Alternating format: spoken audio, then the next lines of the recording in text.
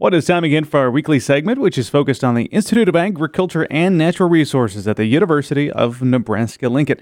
Our guest today is Vice President and Vice Chancellor Mike Boehm. Mike, today we're going to be talking about IANR professor, that is Dr. James Schnabel. He was recently named the Nebraska Corn Checkoff Presidential Chair of the University of Nebraska.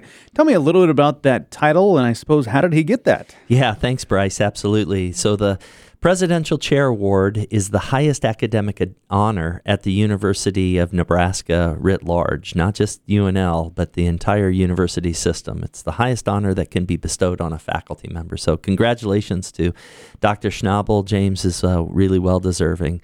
This award is supported, as you might guess, by a permanent endowed gift, which honors a senior faculty member who is also a top scholar in a given discipline. The gift also provides ongoing support for research, development, and program support related to that discipline and in particular to that professor's work. James is a professor in the Department of Agronomy and Horticulture, and he specializes in computational biology. And he was, as you mentioned at the top of the show here, was named the Nebraska Corn Checkoff Presidential Chair just earlier this month. It's a big deal. It's a huge honor for James and, in fact, James' entire lab. James is has an incredible track record in science at UNL, but is really an international player when it comes to computational biology and thinking about the future, thinking about germplasm, thinking about corn. Just really cool. And a huge shout out at the same time. This award is only made possible because of our partnership with the Nebraska Corn Board and the Nebraska Corn Growers Association. These are the two organizations that made this endowment possible. Well, I'm going to have Dr. Schnabel join a elite group here of Boehms and Duskits that our last names are not the most easiest when you look at them to pronounce. And Dr. Schnabel's name rolls off the tongue because we talk about him a lot. Yep. And he does a lot of work in the industry. Maybe if you could remind us a little bit about some of his work, Mike, the importance of that work to Nebraska. Yeah, I'm going to stay really tight to corn since this is the Nebraska Corn Checkoff Presidential Chair, but his work is pretty broad-ranging, actually. The Presidential Chair appointment serves as an opportunity really for the university research to be focused in a particular way, in this case related to the Nebraska corn growers and the golden triangle of where that corn goes and how it's used. Dr. Schnabel has already done some really neat work, as you've alluded to. Just earlier this year, he was part of a team that successfully mapped the complete corn genome. So way back in the day when genetic tools became possible, we had the human genome map. This is the corn genome map. And Dr. Schnabel is part of the team that came back. And I remember talking about this. This is like the second version of the corn genome. The first corn genome had big gaps. It was like reading your favorite novel with every other word crossed out or maybe every other line crossed out. So they filled in those missing lines.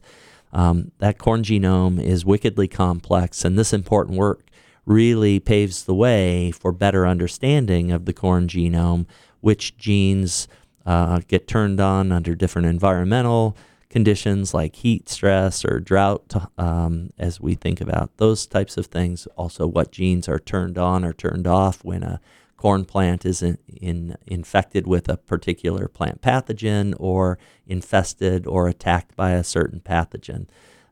Also things like, insect pest. Other things like nutrient requirements. So, again, think about things, someday maybe we'll plant in Nebraska winter corn, where after harvest in the fall, farmers are back in the field planting this amazing cold-tolerant crop, just like winter wheat, that actually, there you go. And oh, by the way, this winter corn doesn't require any irrigation and it doesn't require any nitrogen fertilizer, and it has bumper crop yields. That's the kind of thing that James's work is wound up for us to do. James has also founded 3 ag startups. So this guy, Dr. Schnabel, is an entrepreneur. He's developed a sensor similar to a Fitbit that actually measures transpiration and sap flow in the corn stalks. His interests also extend far beyond food production. This award positions Nebraska to dedicate even more research time and energy in the growing and increasingly important fields of biofuels and biomaterials. And we've got companies like Blue Stem here in Nebraska, a group of entrepreneurs really thinking about what does our ethanol fermentation platform, number 2 in the country, what does that look like? What's that infrastructure and that capital investment look like? When more electric vehicles are out on the road, and maybe we've switched the need for bioethanol for auto fuels, fuel additives to really cool advanced biomaterials. And James' work is right there. And so it was fun. I had a chance to visit with Kelly Brunkhorst, the executive director of the Corn Board, and Kelly, of course, and the group's leaders were involved, and they had a chance to meet with James. And yeah, I met with Kelly right after that meeting, and you could just tell the excitement was palpable. I'm excited about what James and the team does, but they were too. So this seems like a really good marriage, and it's a very exciting next step. Yeah, exciting stuff. Obviously talking specifically about corn here, Mike, but I think about over the past 6 months or so, some of the people I've had the chance to interact with when it comes to researchers within the IANR purview, some focused on soybeans, other on wheat. But to that point, as I bring that up, it takes funding and support from folks like the Nebraska Corn Board, but others to make that kind of research happen right here in Nebraska. Yeah, it sure does, Bryce. I mean, I'm without getting into all the gory numbers, just so appreciative, and I really mean this. Thank you to the people who are listening here. Thanks to the public. Thanks to the unicameral for their appropriations to the University of Nebraska. That a chunk of that comes right back to IANR and supports Nebraska Extension, so our ability to be there in every county. Our Ag Research Division, absolutely really critical. We take those state dollars and we leverage those with federal funding. There's dollars called capacity dollars. So the deal back in the day when the land-grant university system was set up was that the federal government would put in some money, but the states needed to match it dollar for dollar. And those dollars are really critical because they come to Nebraska and we can use them on Nebraska issues. We don't have to work on a project that might be important to the country or the world. We can just focus on Nebraska. There's also competitive dollars, and these are the grant dollars that we've talked about. And I'm just going to say, a point of pride, just in the last 6 months alone, researchers in IANR, and this is just last 6 months, and I'm only counting the grants that are $1 million or more. Researchers in IANR landed $66 million in the last 6 months. That's an incredible investment. And where I was going with this is for every dollar, give or take, that comes in from the state, we more than double that through our research competitiveness.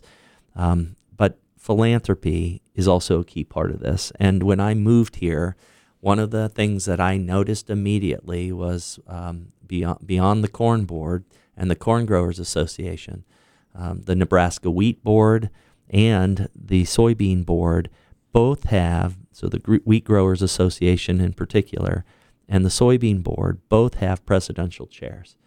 Bryce, this is incredible. There are only 4 presidential chairs at the University of Nebraska-Lincoln. 3 of them are funded by our amazing commodity boards, growers associations. 3 of them are in IANR. So a huge, authentic, genuine thank you to the growers out there, to the associations, to the wheat growers association, the soybean board, and the corn growers and the corn board for this investment in people like Dr. James Schnabel, who are pushing the envelope. And it just makes coming to work every day very special here. Well, thanks for the time, Mike. We do appreciate that as you join us each week here on the weekly IANR Update. As a reminder for our listeners, keep up with all the things happening within the Institute by visiting IANR.unl.edu. Here on the Rural Radio Network, I'm Bryce Duskett reporting.